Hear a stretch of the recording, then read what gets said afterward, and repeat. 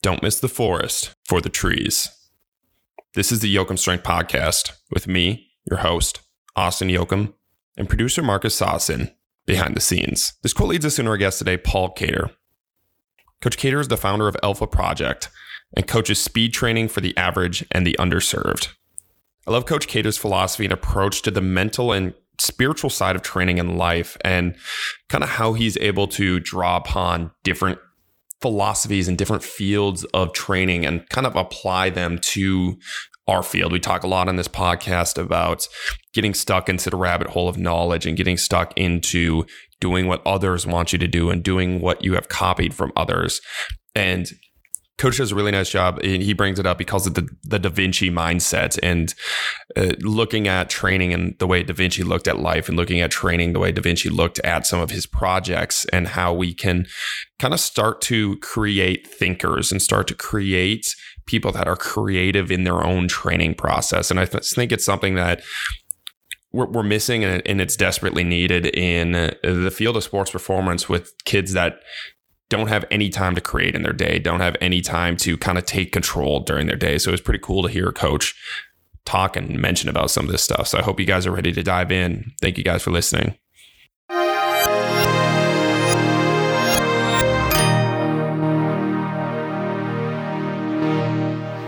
right, well, Coach, welcome to the podcast. I'm excited to have you here. I am stoked to be here. I love it. We've been talking for 47 minutes, trying to get into a flow state a little bit, and we figured we finally had to start this podcast and record it. At some point, you have to push. You have to say go. You know, so the warm up can only last so long. And I'm ready to rock. Let's do it. So, do you want to tell the listeners before we start diving into the sports performance realm and what we've been talking about? Do you want to tell the listeners a little bit about your background, kind of how you got to the point that you're at today, and the mindset that you're at right now? Yeah, sure. I'm just an average 5'9" guy. I played Division II football at UC Davis. I don't think we didn't really have an official strength conditioning coach. That to me was really the origin of everything, because I had to find a way to become relevant and find my way on the starting team, and and what was my niche and all that sort of thing. So I really attribute a lot of my strength coaching career to that experience, being at a Division II school, competitive and academic, but you definitely had to find your own way, and you weren't being forced into a routine. So that was hugely foundational in my development. Yeah, and then kind of went from there. I didn't get. I think it's important to note too. I didn't get a degree in my undergrad in the sports sciences.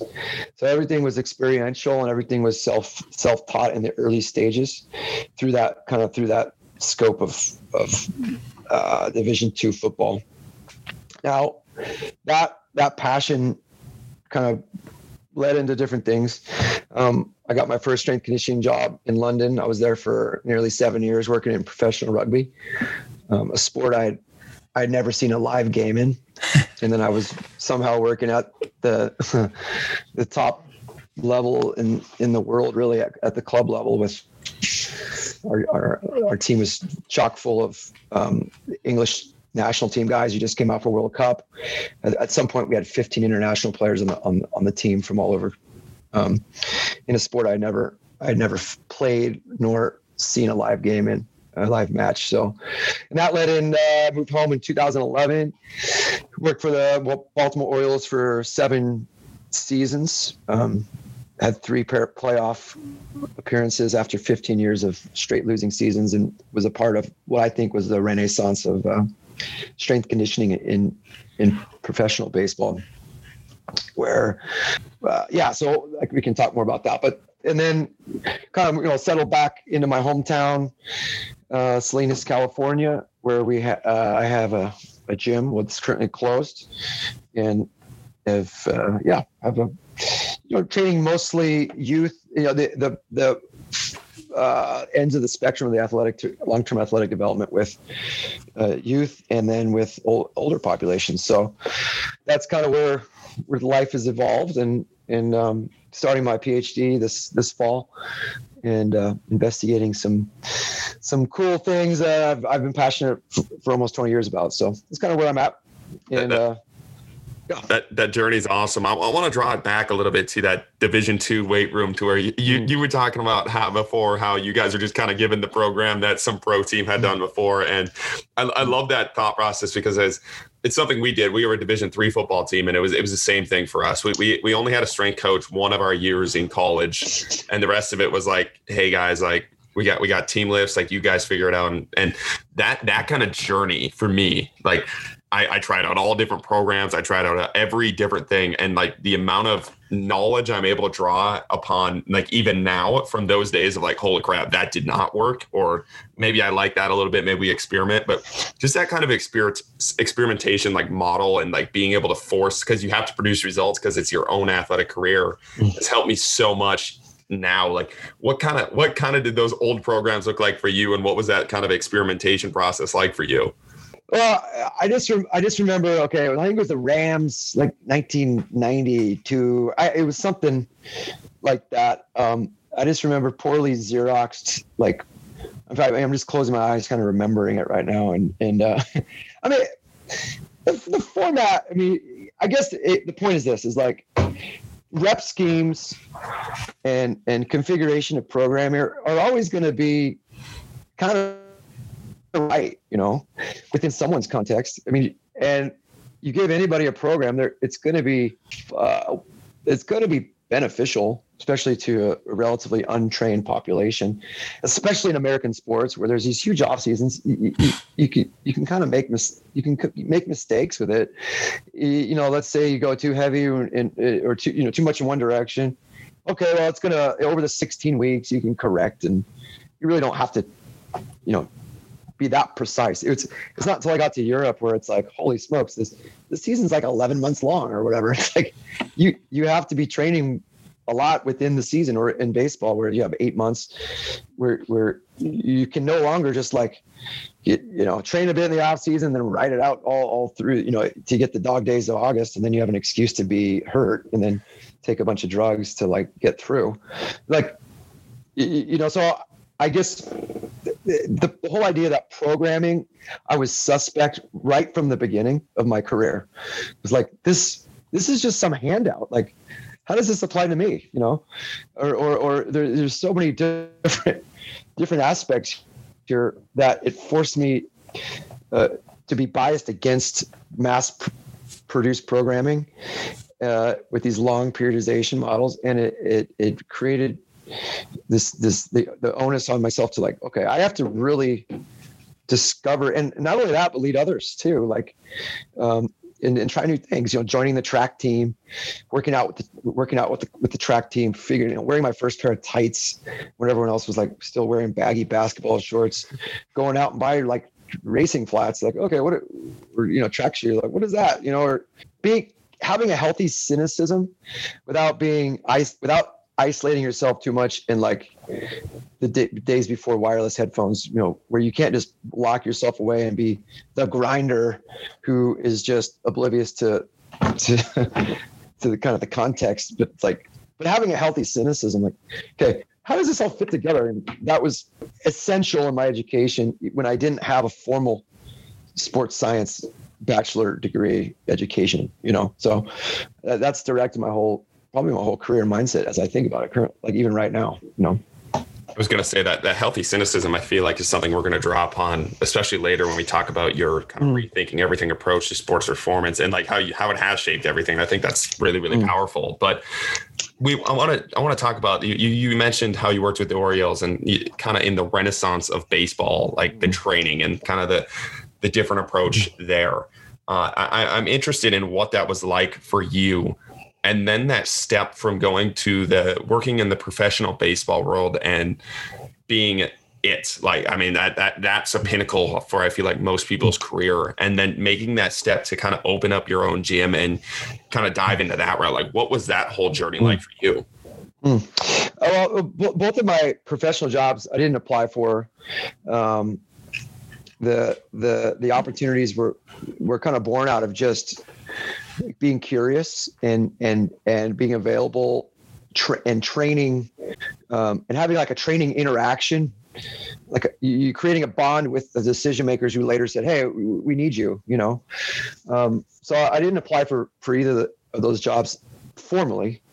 The application was months of training with people who later down the road were like, "Yeah, this is the fit." So I think that's important because, again, I'm kind of speaking to the knowledge hungry intern level or out of college, or the podcast generation, which is zestful for knowledge, trying to, but maybe has a hard time discerning what's wisdom. Like more knowledge that's not applied is just taking up a lot of bandwidth in the mind, So that's to be said. So when I came back from Europe, I had lived in Orange County and was studying under a physical therapist down in Irvine, and we would play flag football with a guy named Brady Anderson and like some of the pros he was training, and some of the young college guys or whatever. So like we would play flag football a lot, and then we train and whatever. And I did had some of my first clients down there. Anyway, so went to Europe 7 years later. He, back in town. Boom, okay, you're coming to spring training or whatever. So, but at that point in professional baseball, I don't think many weight rooms had even a barbell in them. They didn't have elaborate Sorinex rack and rig, systems. It was I know that from what I hear, it was like weight vests. I don't think you couldn't even do a pull-up, wasn't allowed.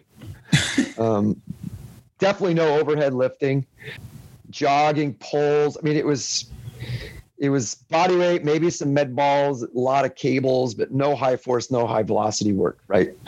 So when my boss, who also was like a vice president, and that's the only way it happened, was that he was also like vice president of baseball operations, I think.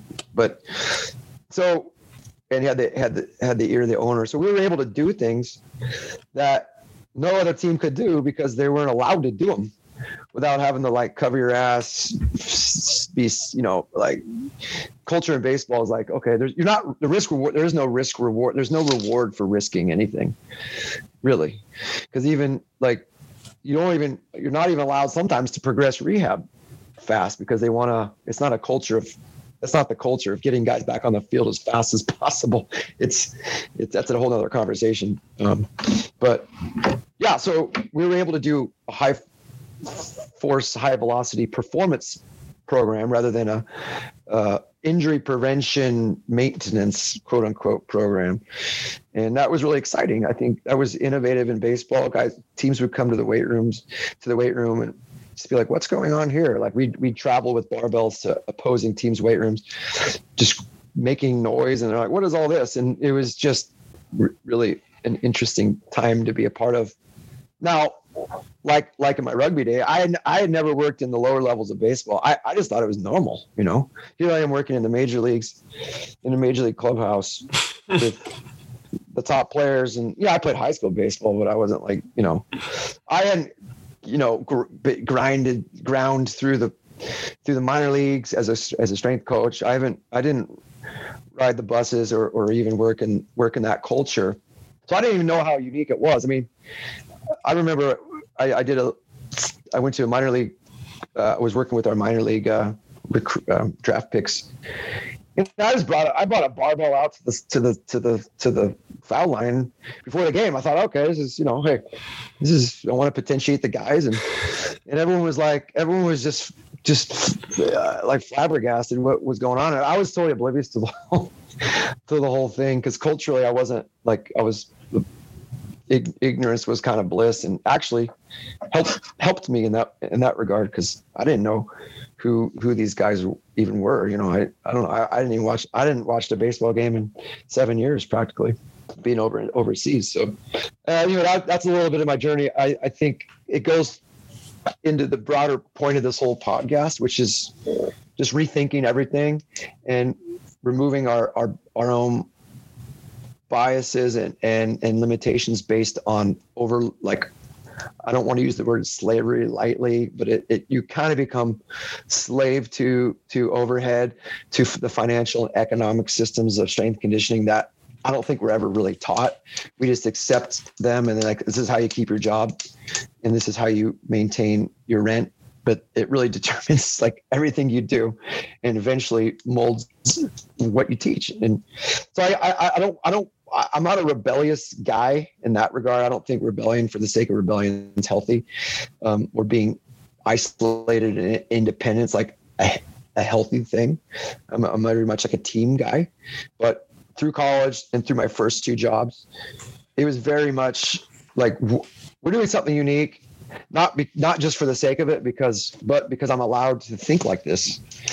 And that's probably what I want to, my legacy probably, or I don't know, that's what I want to teach other young people. It's like, hey, you got to think not just outside the box for the sake of it, but really putting yourself in situations you're allowed to think and be creative and hold true to and formulate and hold true to principles that you believe in. Because just like the 1989 or whatever Rams program, that's effective.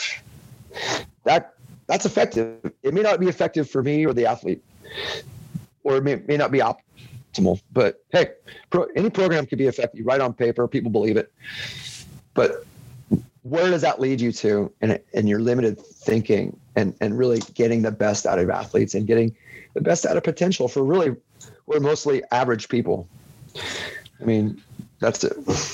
Well, and I feel like your ability to approach it in that way is something that, like you said, like you don't want to rebel, but you want to be able to go into an environment and kind of connect the outside dots to do what makes sense to you. You know, like in that baseball world, like that was something that was totally new to them and totally rebellious to the baseball world. But to you, that was just like, it's what made sense, you know, because you're able to bring in that outside perspective to the world. And I just feel like that's where we sometimes miss it as strength coaches and sports coaches, especially, is like we're so far deep into our own field that we have no outside ability to draw any of these outside connections, you know, like it's just always the way it's been because it's the only thing we see. Like we talked a little bit before the podcast, like if the only thing you see day in and day out is a barbell squat or a barbell lift, like that's the only thing you know. And you're just going deeper into, all right, like how can we make that the only thing we know, the only tool we have more proficient, and like how can we continue to progress? It's self-preservation. So the whole industry is based on self-preservation, based on the capstone project of your bachelor degree is getting the CSCS. Okay, well, you're memorizing a book that was written by, you know, hey, I'm not saying they're bad principles. That was my first entry point into the profession.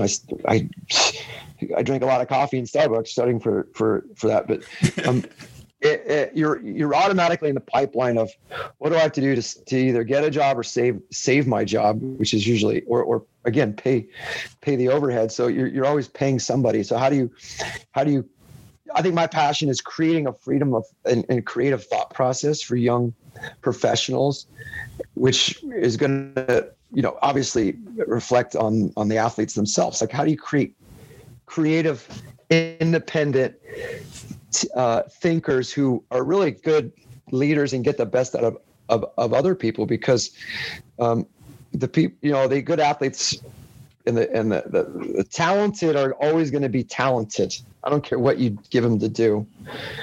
The 89 Rams, you could probably have them do whatever, you know, but where it's in the margins of the, not the outlier, but it's either the young or the old, or just the average is like who are really trying to train here, because the blue chippers are already just, you know, roll them out. They're going to dominate, you know, they really don't have to do that much if we're honest until they get to college, and then they can start getting indoctrinated. But I don't know. So I don't want to seem cynical. I think it's in vogue to be like a rebel and be like, oh yeah, you know, and I've fallen down that trap too. Like I want to be different for different sake. But in reality, it's like, that's what we're talking about here, is like creating a mindset that's not dogmatic. That's not like just immediately in the system of, you know, in the economic system of all this, which isn't really even talked about. So I'm I want to impart that to young listeners or people starting out their career. And have that awareness, Yeah. And then that leads a little bit to like the what of like, what can like, because that's something like you talk about knowledge versus wisdom, and like what can the young listener or the young person do to kind of like ensure they are questioning the right way they should question, ensure they're thinking the right way they're thinking, and not getting trapped into the kind of the circle of strength conditioning life that is like how like what is some advice you think you can give them to kind of help that process to make sure they are doing that and are thinking the way they should think? Right. I had a very unique pathway that was, I believe, it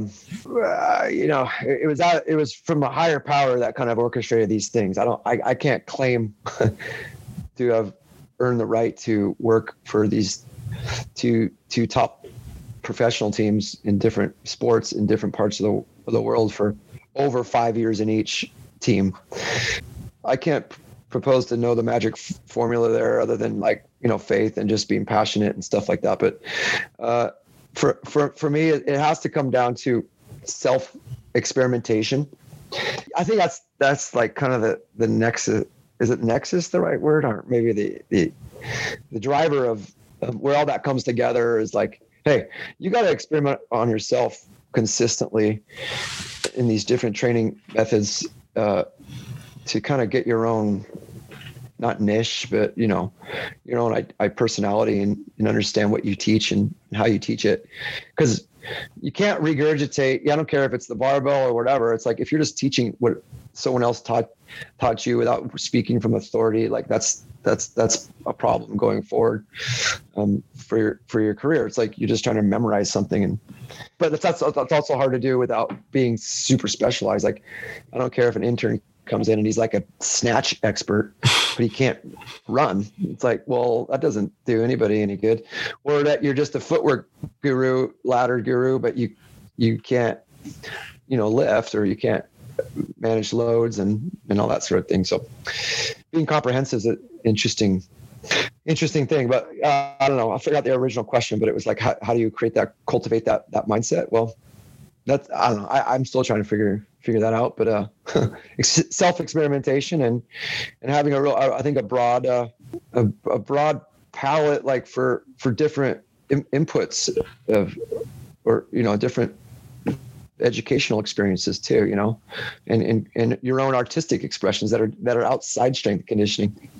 Well, that's something that we talked about too before the podcast, is like staying connected to the field. And I also and I'm going to tie this in, is like, just because that last little bit you mentioned is like staying connected to yourself and like what you believe in. Because I feel like you said like so many times it's regurgitated, or it's like somebody else said this, so I'm going to do it. And it's like we as coaches have never done it ourselves, or we just never have invested our kind of soul into what that actually is. And then it almost just turns into like that program, like that sheet of paper that we're handing out again, rather than the connection to what's actually happening, the connection to the sport, the connection to the athlete, the connection to yourself that kind of allows you to move all this forward and allows you to think in the way that hopefully we're all thinking in, because we are connected, like if it's not going right, we feel it because we're connected to it,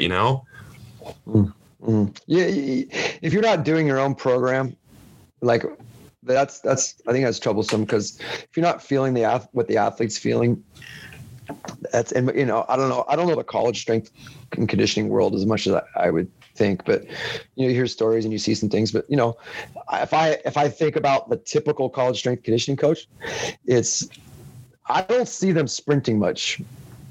Again, it's based on, because you're always in the weight room and that's your area, that's your lane.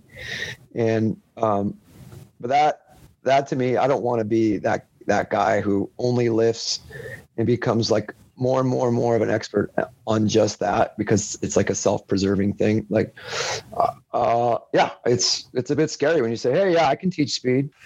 I'm not the track coach, or I didn't run track, but I'm trying to figure this out, and I'm actually getting faster as a 43-year-old and working reverse, or I don't know what the right way to say it, but like processing these biases and these teaching methods that I like tried to memorize over the last 20 years that just like got me hurt. and going back to when I was just a D2 athlete, like running my ass off, trying to just figuring it out, so I, yeah. Well, that was one of the things like I did, like even with myself, is you talk about like staying in your lane. It's like, there was a day I remember, it was like almost a year ago, where I squatted light. It was like 500 pounds, squatted up and down. And then I went to the gym to play basketball with some of my players, and they were doing like some dunk contest or something like that. And I jumped up and it was like barely touching rim. And I was like, well, like, man, like it is like, what should I be focusing on here? Like adding more weight to that squat, or like maybe developing some of these other athletic potentials. And that's where like I took down my own journey of like dunking a basketball. And now it's like some of the mobility things, some of the speed things. But you said like where, like almost, and this is something I've been thinking about a lot too, is like, where are you deficient in as a strength coach? And then if you're deficient in that, like, what do you think your athletes who you program for are going to be deficient in? Like if you were this big beefcake of a like strength coach, like what do you think your athletes are going to be? If that's how you see the world, if that's how you program for the world, like, and that's where something like I just started to realize in my own head is like, I need to program myself to be the best athlete I possibly can. So then I see the world in that sense, like I program for the world in that sense. I start to make those connections of what being athletic actually feels like, actually is like, and how these things are actually carrying over, not what the book says should carry over. This COVID era has been eye-opening. It's been of a soul-searching time, because I wanted to be the guy, even though it was like this dichotomy of, I want to be the rebel and do things always uniquely different, but at the same time, I want to be stay in your lane guy, and I'm the strength coach. I'll teach the barbell. Sport coaches will teach the sport. But when you remove your gym, or you remove your job, and you're left competing with the local gurus who have, when you take away the pretty building or the education, and everyone's on the level playing field in their garage, you better be able to work on the comprehensive picture. And I realized I just really focused. I talked a good speed game, but I didn't really live it. And my bias was so heavy into the barbell that or the flywheel for that matter, like the loaded movement patterns. I just had an eye opener. Like, dude, I'm not cutting it, and neither are the athletes I'm training, because we're not living in this. I'm not living in a professional sports world again, where I have to really stay in this tiny lane. The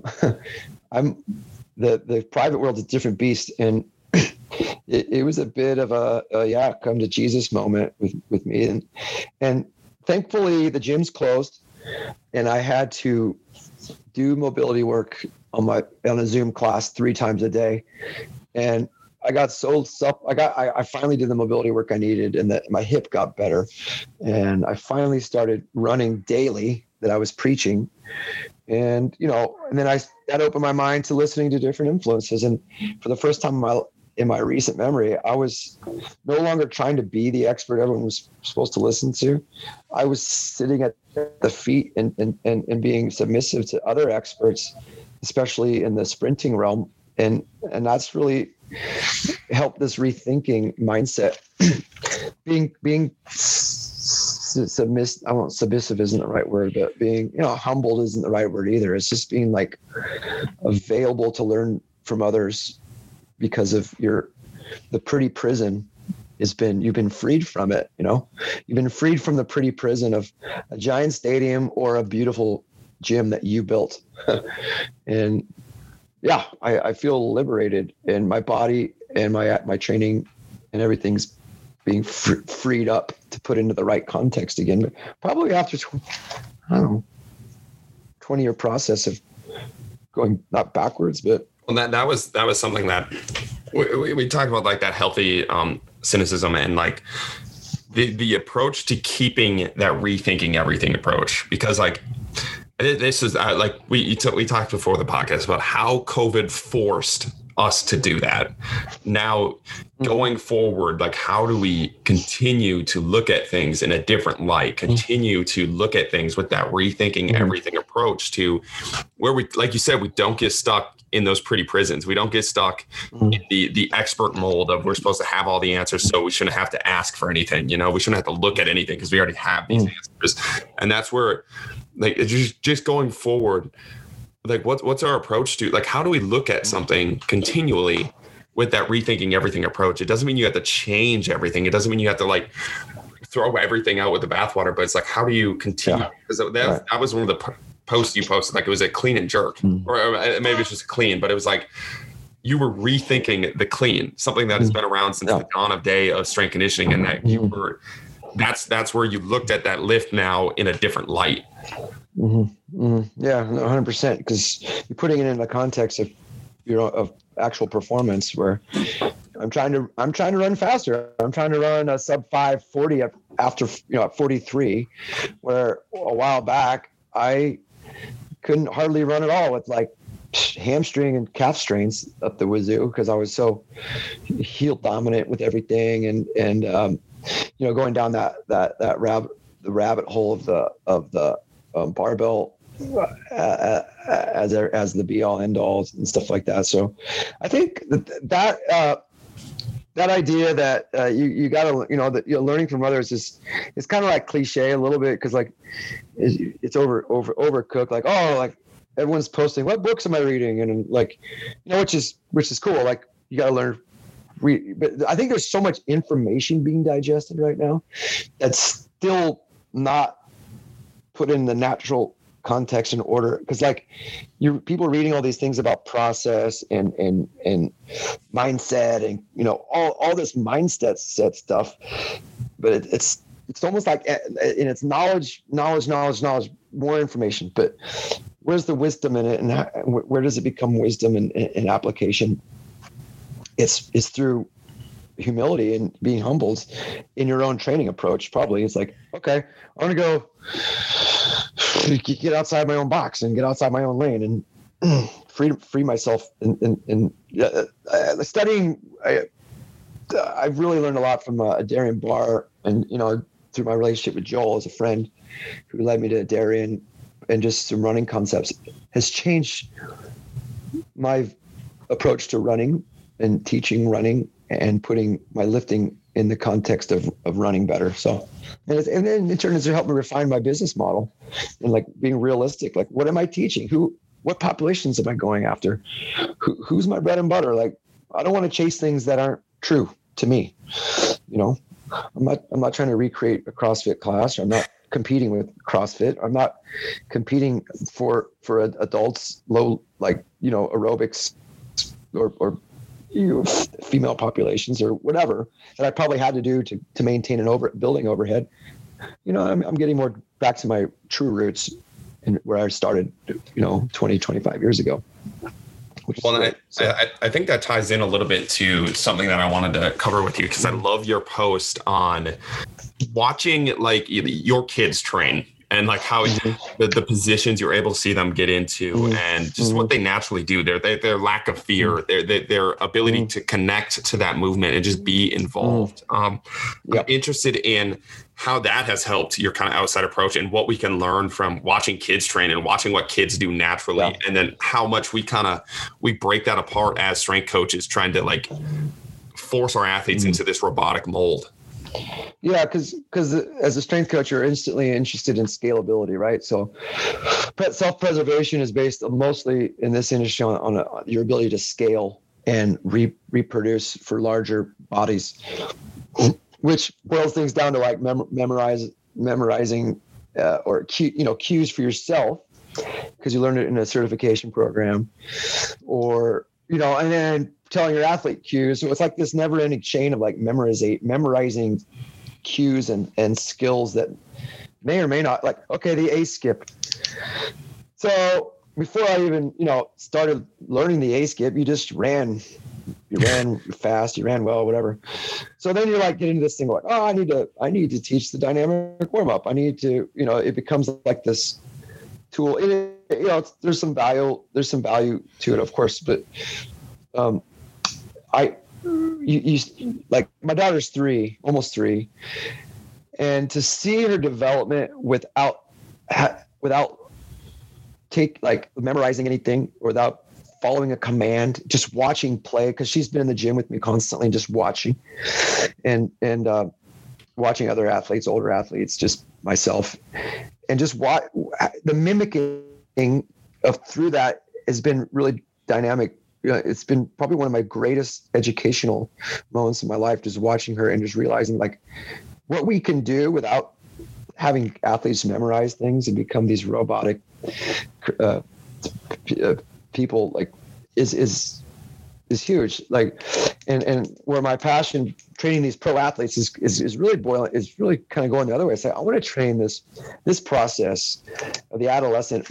What are they doing before all the growth plates closed? And they're so indoctrinated with these ideas of this, that, and the other. Like, that's exciting to me. That's made training exciting to me, obviously, because it's my own flesh and blood. I see my own kind of patterns in her. It's kind of illuminated a lot of my own, the foibles and like misdirections of my own training, trying to be something I'm not. Like, I'm 5'9". I'm not a 6'5" guy. I'm not like my limb length isn't this guy. I don't need to be this weight to be optimal. All these things like that are born out of insecurities. These kids don't have insecurities yet. They don't have fears. They don't have a list of things to memorize. They're not trying to make a team or anything. So it's like this magic moment where you have these 3-year-olds running around. You're like, it's just beautiful. Like, I'm so passionate about her, not just because she's my daughter, but just because it's like this pure progression of movement and speed and strength and all this athleticism. It's like, it's just magic. I wish I want to bottle it or just, I don't know. So yeah, it's become my muse, really. And it's hard I don't want to exploit your kid and like post on them all the time, but at the same time, it's like, this is what it's about. This is what training is about. It's being in the moment. It's mimicking nature and movements and efficiency outside of a task orientated life, like checking off a list. And that's what most of this college or high school, college kids are doing, or youth sports. Now it's like accelerated.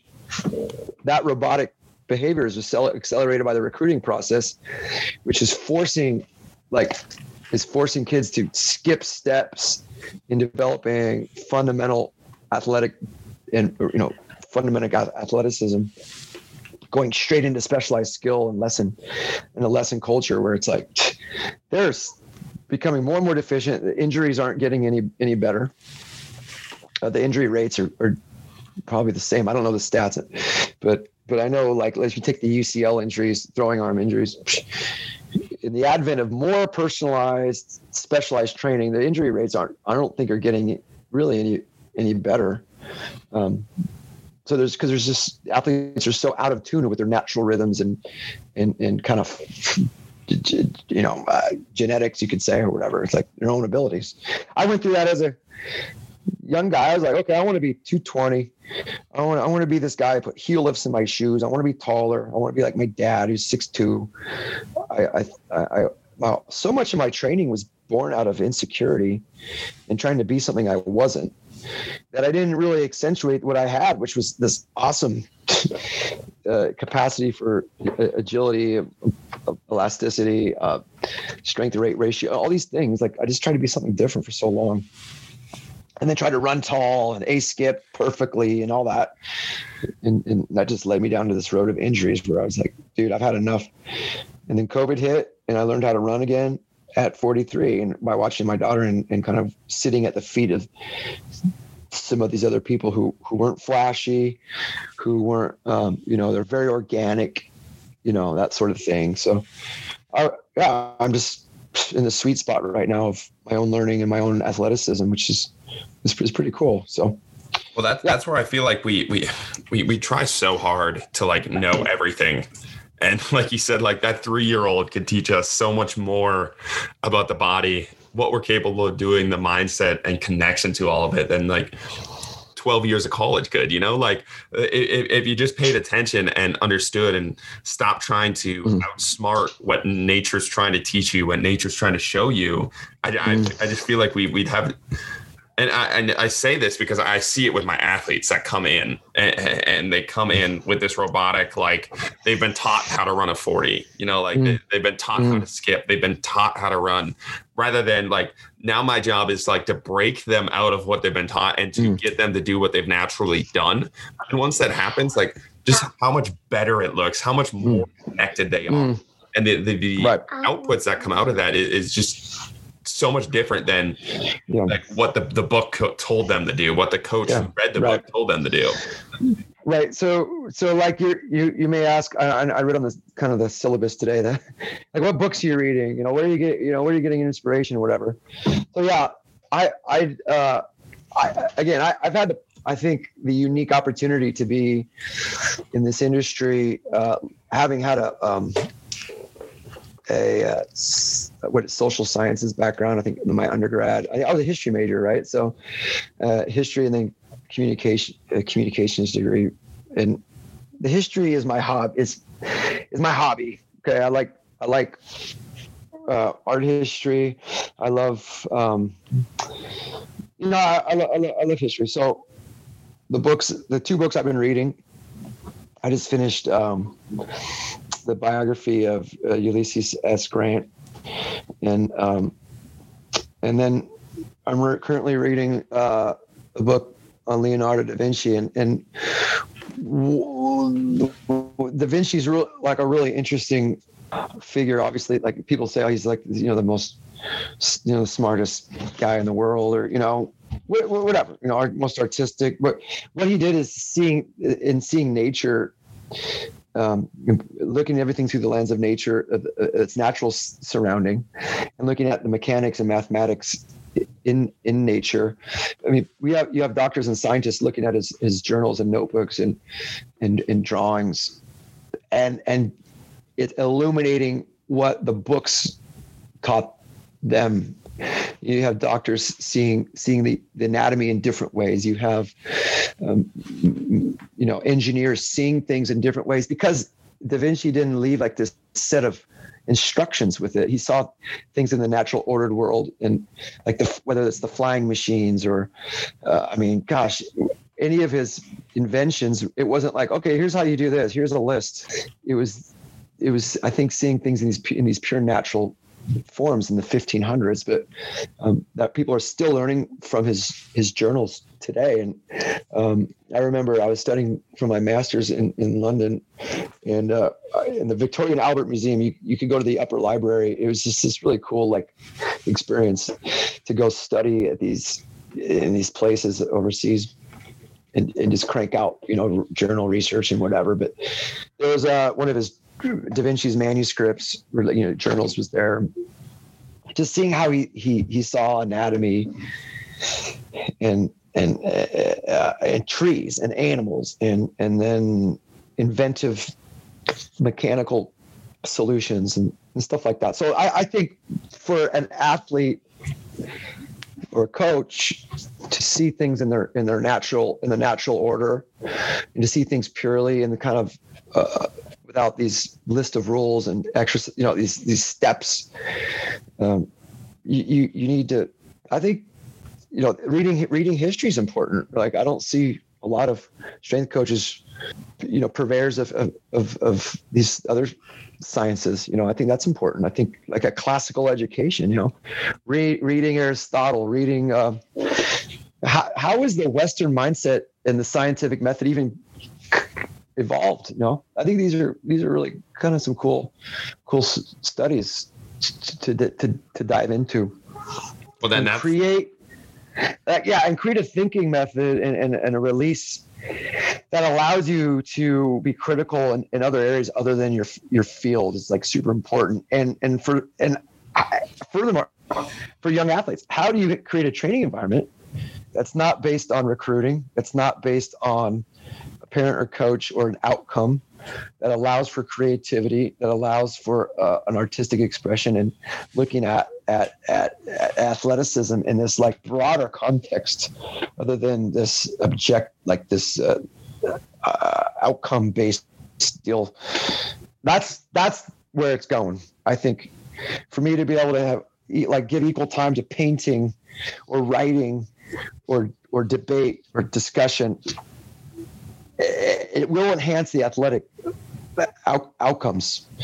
My daughter's speech abilities, linguistic capabilities are far ahead of, I think, or ahead of her peers, because she's mimicking movement patterns and that she's observing in gym at higher levels. So the same place in the brain that develops language skills is also the mimicking portion for motor patterns. So language is a motor skill, and was kind of like I watched this Nova program and I was just like, wow, it blew my mind. Like, if we could teach kids that, they're going to be better communicators. But you have to do it in a way that's not memorization or list or task based. And that is true for a 3-year-old or probably a 15 or 20-year-old, Yeah. But it's all, yeah, go ahead. Sorry. That's just like making it like you said, like it going as wide as you go deep. Like, there's so many good points that I enjoy, and not like, I just feel like we get so stuck in thinking we understand exactly what the body does, because like we've cut up all the muscles, and then like once we start doing that and we start thinking of it in muscles and bones and tendons and like every single like small part there, we totally, and this is your quote, like you miss the forest for the trees, you stop understanding the what learning is. You stop understanding how the mind is controlling everything and connecting everything. And this is like, I totally relate to your Da Vinci story, because like I just finished up Graham Hancock's like Fingerprints of the Gods, and like the amount of connections I was able to make from that book to the field of strength conditioning was like insane. Like the amount that I was able to draw upon from that book just in my life, and going wider. And this is where like I finished up Super Training the same time I finished up Fingerprints of the God. And Super Training was like good, like foundational, like there was good stuff there, but I drew less upon that in a book that is completely our field than I did upon Fingerprints of the Gods and making those connections. Yeah, I would say you're going to learn more about training by the observation of nature or learning the other sciences than you will about the specific training. The danger is that you're just going to gravitate towards what you learned last, and so you read a book on whatever French contract, everything. Your world becomes that for the next phase or year, and you got to. I think, I've tried deliberately trying to make my learning in the sports sciences relational based. So from people who I have relationships with, it's like, you're not going to learn a language really well until you fall in love with somebody, or, you're not going to learn it from class. And that was true with learning Spanish. I never took a class, but, I lived in Spain. I lived there for 2 years. I finished my football, playing career, if you can call it that, there. I fell in love with a girl, learned Spanish, had my real first exposure to real sports science there in Barcelona, comparing notes and like offering something to somebody at a high level there, because I brought over a Versapoli. And they were like, it had this like comment about, but like I fell in love with stuff, and therefore I learned the language, and it was like a wholly experiential endeavor. So learning, and there's an endless amount of knowledge and techniques and philosophies. It's like, make it relational and experiential, and then you're going to do this. You're going to impart this in the same way to your athletes, as opposed to a digested list of like you. What do you, if you teach something outside the realm of a relationship? I think I won't say it leads to injury, but it's not going to you're not going to become less adverse to injury. I think your body needs to put in order these things in a relational context, not just in a in a memorization context. And learning, back to some of these other studies about how we acquire skill and what part of the brain, what things develop and things like that. So, hey, that's why the top paid strength coaches, college football coaches, okay, they create a memorable experience, whether it has rhabdo symptoms or not. It's like, that's what people are paid for, and how do you be an experience creator without just being some, but also being scientifically sound? That's like the real challenge. And kinesiology students aren't learning the experience creation of that. They're learning the science part, which is good.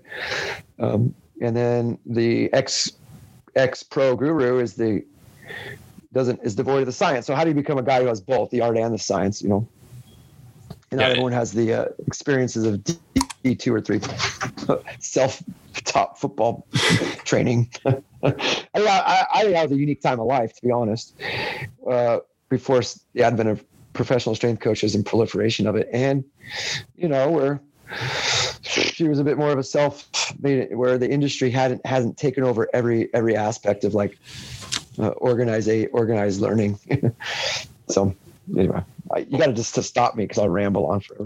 The rambles are the best part though, and that's where I took from that is like our job then as coaches are to just make our athletes fall in love, like develop that relationship with movement, develop that relationship with their bodies, and develop that relationship with their sport, like that should be our job. Our job should not be to, again, make them memorize anything, to force them to do anything. Our job first and foremost should be to make them fall in love and develop that relationship with what we're trying to accomplish. Because that typically happens after injury, doesn't it? Athletes don't really become in tune with the movement patterns and why until there's a major instance of injury, and then they have to relearn why that matters.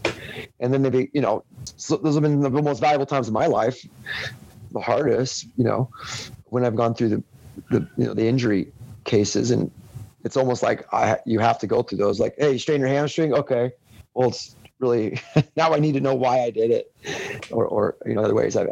It's a meniscectomy. I've had I've ruptured a tendon in my finger. So certain things have changed the course of my life, really. But you don't want that for your athletes. You don't want to say, oh, you have to go through an injury to learn to really be in tune with these movement patterns and the whys and the rhythms of loading and all this sort of thing. That's when it usually happens. And they go through a rehab one-on-one situation where it's not just, hey, it's my team, I'm getting in line for another footwork ladder session, and roll out, talk about what we did the night before. It's very rare that there's athletes who train who are super there's like a zest for understanding the why of it. So I try to filter that out even with my own private business, where I know there's certain drivers of groupthink and the cool factor. I don't have a lot of the cool kids. It's funny. I named my business the Alpha Project, which it was kind of based on this course I took at a church in London called the Alpha Course, which was an introduction to Christianity, like just for average people, just, whatever, people who are just inquisitive, because in England you've had the church for thousands of years or whatever, but at that point there was this trying to rediscovering what is church over there, kind of like all this, the dogma of religion, like people are really inquisitive, like what is Christianity? We have churches everywhere. It's like dictates our whole social calendar.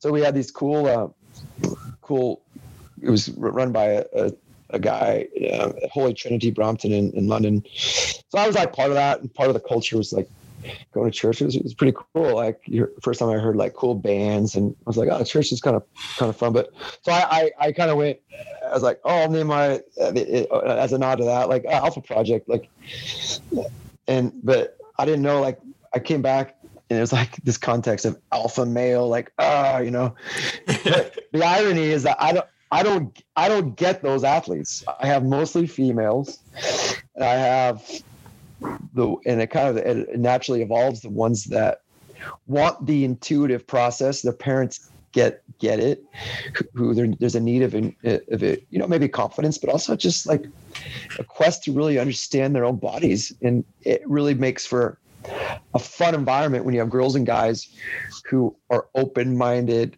and that they're able to train with other sports, other genders and other ages. And then you pepper in some adults, and you just have athletes who are on this continuum. And meritocracy might not be the right word these days. It's kind of a loaded term, but it's like, okay, you might have the 15-year-old girl is going to be better than the 18-year-old boy, or the 12-year-old girl is going to be better than the 16-year-old boy, or the 40-year-old lady is going to be better than the 18-year-old boy. But it's like this culture of, not performance, but of learning the body. My 3-year-old was teaching some high school girls a movement pattern, mimicking it for them, because she saw it wasn't naturally right. And she can talk, but you know what I mean?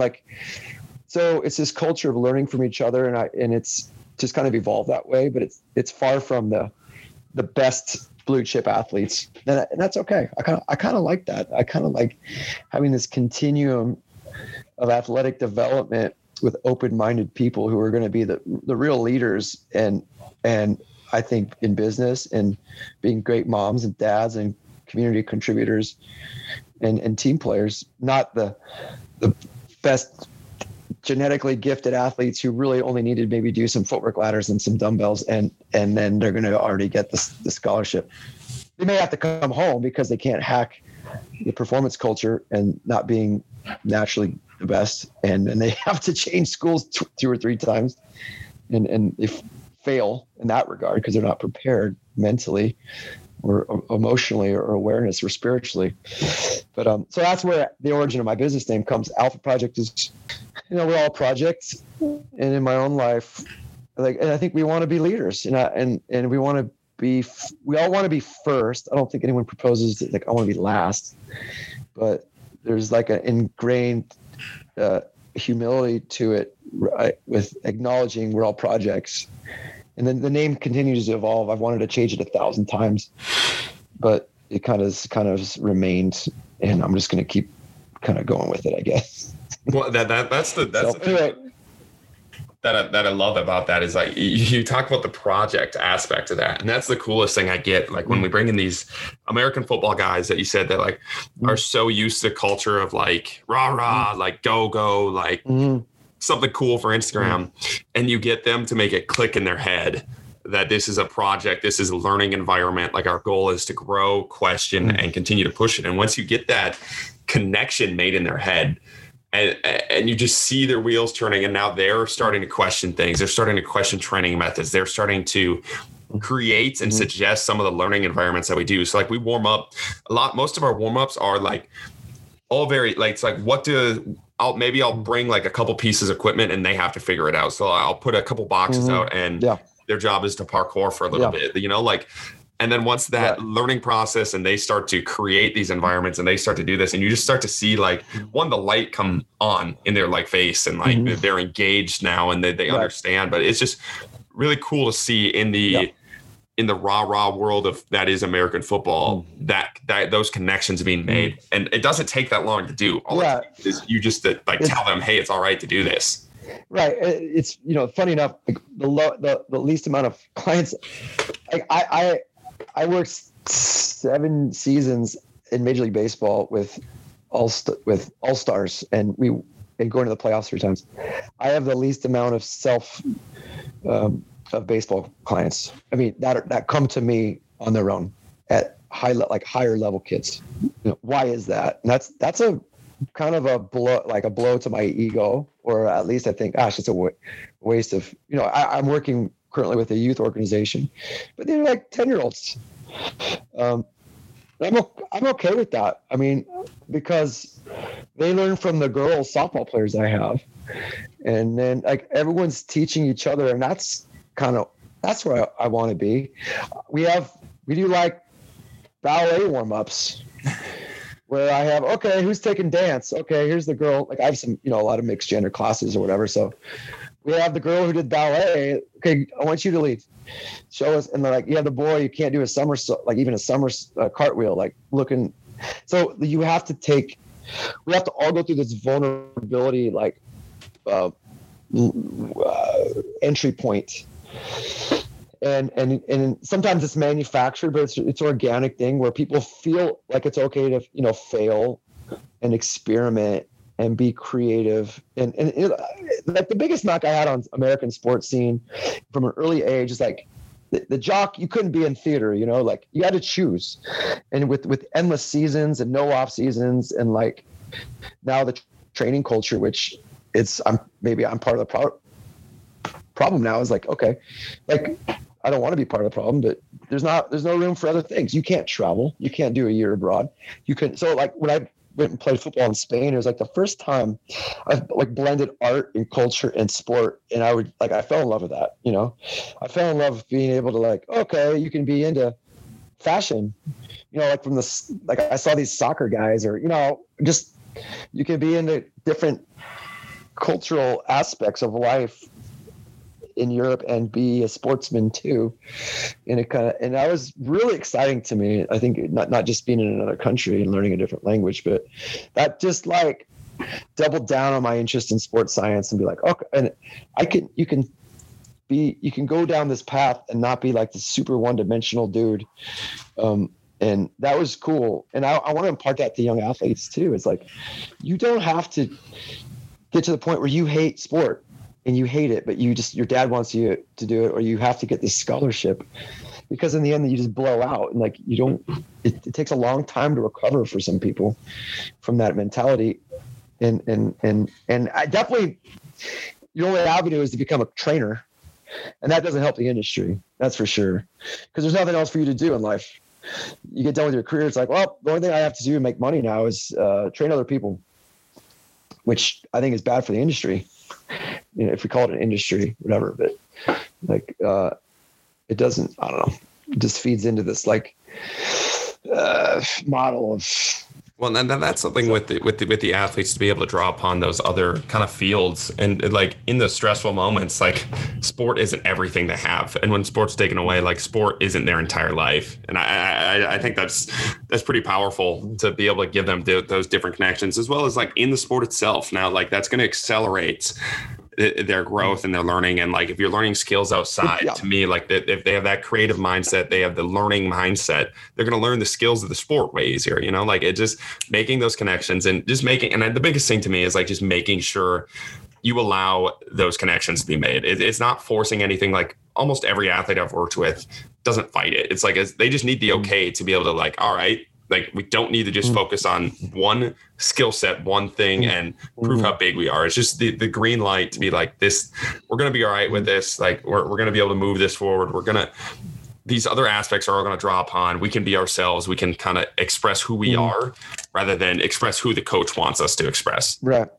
Well, that's the art of the coaching really is creating the environment and the culture, and be willing to make the sacrifices or fight the battles to retain that culture and that space. Right. So there's certain things you have to do. You have to remove parents in the building, for example. You have to have certain space and configurations and equipment lists. You have to have room to move in certain ways, or at least outside. So you have to be able to control some. There's a certain kind of things that loops back into that whole like controlling the environment and overhead and stuff like that. You have to be able to create that freedom of space and thought, and be willing to be not marketable. I mean, people want a sound bite and an easily marketable thing. That's why some of these, like, that's why most successful business models in fitness are just one thing. People don't want to think. They just want to go wrap their mind. Oh, I want to get on a bike and have some guy yell at me, or I want to do CrossFit. You're like one element of conditioning, yoga. It's all like, it's nothing's all together. It's not a comprehensive approach. That doesn't sell. It's too abstract, or there's too many phases, or it's too involved. They just give me a spin bike. Well, that's the thing too, and I feel like that's a lot of that. That's the coach's like ego too. Like it's tough to know it all. And you'll never know it all. Like you will never collaborate with others. You have to collaborate with others, and you have to be able to accept and open up to some ideas and be able to like dig deeper and be all right with that, rather than. Because you could master a spin bike, you could, I don't know if you could master yoga. I know yoga is like a deep, but like it's so much easier if you just stay in your lane and stay in these things rather than open your world up to wildness that is strengthening, that is human performance and human movement. You have to collaborate with others, which is very hard to do, even for the most well-intended person, because and I'm looking through the lens of private enterprise now, which you could argue every strength coach's objective is, if that's the mountaintop, to have autonomy, geographical stability, and the ability to have a dog, a house, and a family, like the quote unquote American dream, is okay. If that's the end game, well, you have to collaborate with other people to make that end game, to get the physical space to do what you do. Otherwise, you're going to be in a park or in your garage, and eventually you're not going to want to run a business there.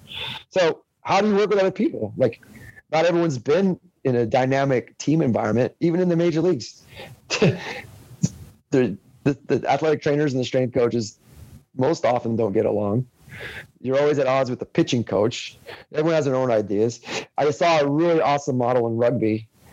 Probably that's will be my guiding light for the rest of my life. When you had, we had this huge staff, 4 strength coaches, 4 physios, 3 massage therapists.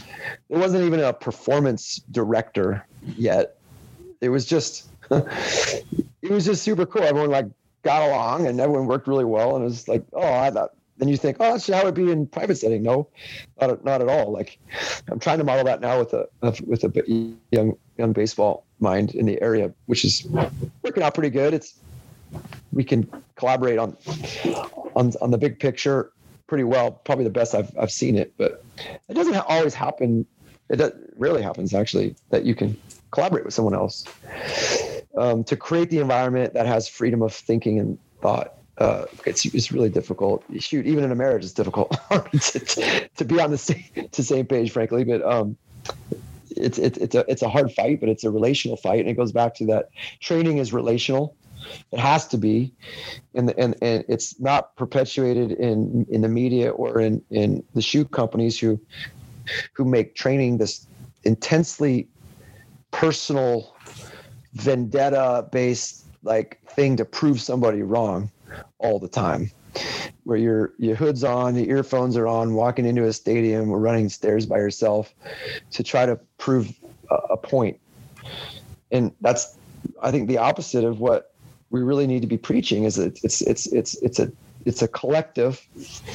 And I'm trying to model that with different and a diverse population across the board that we can learn from, and have that Da Vinci mindset of looking at nature, looking at the natural order and mathematics of things, and seeing tempo, seeing rhythm, experiencing that. Where that's the teacher is seeing other things that are a little bit different from you, rather than this homogeneous group culture, hype driven experience that is fun and energetic, but it's extremely limiting when you get out of your area and you're not prepared. You're not prepared awareness wise, emotionally, mentally.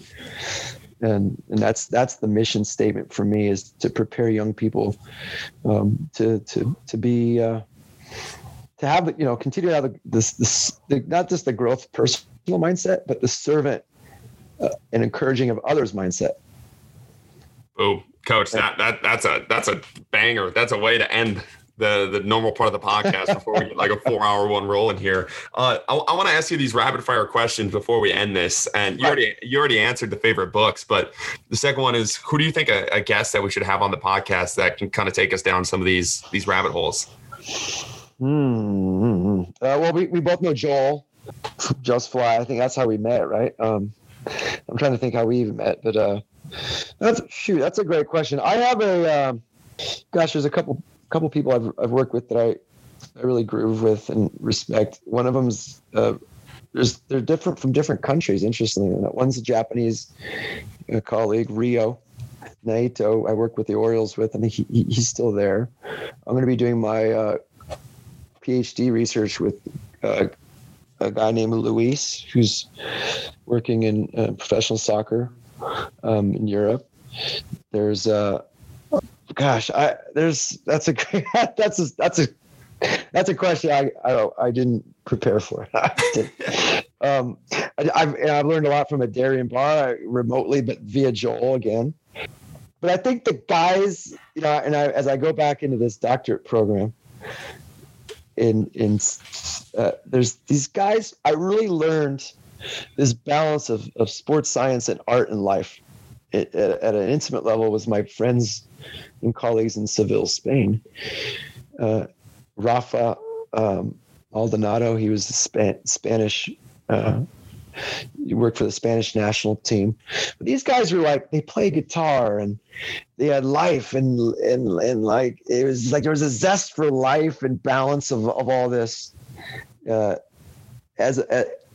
conjunction with like intense interest and capacity and like focus on research and the sports sciences. It was just wonderful. It just all made sense to me. There's this in that regard. Those are some of my European colleagues, but I like that. Yeah, I don't know. Visit Europe is our answer to that one.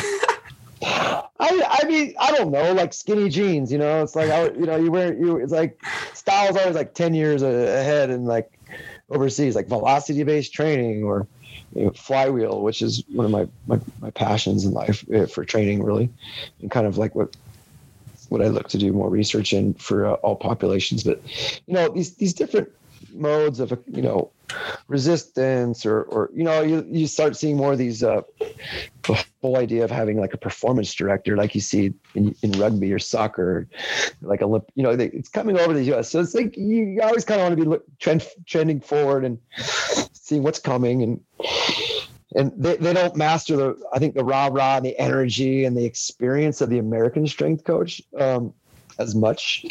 But I've really looked towards my time in Europe and particularly these Spaniards for inspiration and in that work life balance and yeah. So those are, I know they're busy guys, but there's a couple of guys who've I've tried to expose that to in my life, in my internships. If I have an intern, I really try to expose them to that international component and expand their mind past what they're learning in chapter 3 of the CSCS handbook, and learning how to a triple extension barbell move, which is good. Hey, we all kind of have to go through that, but we're looking to build the vibe and have a broad mindset. And I think the international things like important for people to learn from these different people. And anyway, so if anyone wants to specifically talk with some of these guys, I can hook them up with some interesting guys. Yeah. And then the next one, and this one I'm interested in hearing you just where your mindset is right now. And I think we already talked about it a little bit. What's kind of next for you? Maybe it's a 1-year goal. Maybe it's a 5-year goal. It's just like, what's that next big thing you're looking to accomplish? I mentioned some of the doctoral stuff. I want to get back into that student mindset officially, and research a couple ideas I've had for quite a while that I've been, the drum I've been banging. I think it deserves a little more time on. So I'm gonna embark on that endeavor for the next probably 3 or 4 years, which is exciting. It's a bit scary, but it just kind of finishes this learning progression I've had over the last 20 years. I think again, what's the mountaintop is sustainability. It's not preached often, but like, okay. And also moving past, like looking backwards to the time when I was working here or there but just being in a real peaceful state of contributing locally, thinking globally, and like, it's kind of a cliche, but working locally, contributing locally, but thinking globally with some broader research terms. But just like, if God's given me 12 to 20 young athletes in the area. How much can I pour into their lives and get out of the scaling mindset, even though I know you have to do that a little bit, but can I be present with my kids, with the people in the community? That's really where I'd like to aspire to, not always having my mind somewhere else. And that's difficult, it's difficult. Can I be at peace and still in the moment in this local environment? And that's a practice daily endeavor, I believe, because you're born to this strength coach mindset is like you're always trying to achieve a trophy or gain credibility. It's kind of like you're already kind of a second-class citizen in most sports environments. So it's like you have this chip on your shoulder. You're trying to like climb up the ranks or become credible. And can I just be at peace with what's in front of me right now? And that's what's next for me. But to answer a bit more specifically, career-wise, I'd like to get my doctorate, and contribute to the body of knowledge surrounding eccentric overload, particularly in flywheel training, and how that can benefit even like a post I did today on regeneration, recovery. Yeah. So creating more kinesthetic sense and awareness around you with different resistance training methods. Yeah, writing more. I think starting to write more. I think that your talk about like the impact you want to leave, I think that leads really nicely into our last question here. And that's when all this coaching stuff is over, all the PhD stuff is over, everything that you, like you said, like the reaching for trophies is over. What do you want your legacy to be? I'd like to first help strength coaches understand what a sustainable life is and not have to bow out of their passion to grab Joel and I call it the golden rope, or not have to leave their passionate field for what they can do to make money to survive and then have a sustainable family life. I think I'd love to impart that to the coaches. So not quote selling out to something that they're passionate about, but also for the athletes. I would love to develop young athletes who are have just an incredible awareness level, not only for their own bodies and not only movement, but for other people, that they're mindful of that they can have an impact, and that sport and training and performance is simply a vehicle to bless and encourage other people into who they were intended to be. And as opposed to, I think right now, the vehicle sport is used, as a vehicle of social justice. And I think it is. I think that's only scratching the surface, and it's kind of half baked. I think, how do you really truly encourage other humans? And can we see sport as this artistic blessing of the human body and what we're really created to be, and seeing sport and team sport as that, as a real blessing and that we've been given. And I believe in God, and I have faith, and I think that's just, sport has been given us as like just as much as a sunset or a beautiful nature. It's like the human body is this wonderful gift, and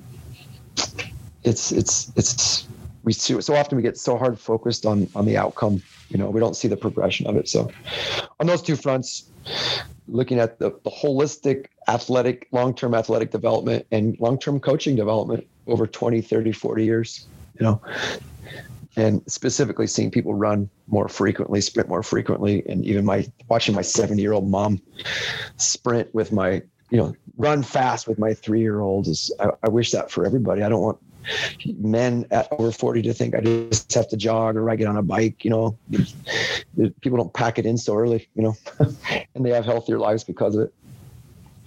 Oh, Coach, that's awesome. We made it through the podcast. Thank you for being on. So I'm a bit abstract and a bit rambly, but anyway, it's an honor just that someone cares. I don't really have it. I don't feel qualified. I feel like everything's been gifted, and I'm just kind of just a historian or an observer on the journey. I think almost as strength coaches, we have to have that role of like the historian, like we're documenting, we're witness to things. Yeah, of course we don't want to repeat mistakes of the past. And so much of that is just guiding our athletes and teams and people like, hey, these are trends. Let's not go down that trend. Let's try this. Let's go this direction. So it's fun to talk about that process, which I think it's been interesting. It's definitely not been, I haven't earned it. I mean, in that sense, it's something I've personally earned. It's just, I've just kind of been along for the ride, which has been fun. So it's fun to talk about. Well, I think that mindset is what has got you guys, got you to where you're at. So thank you for being on. Thank you guys for listening. Keep chopping wood.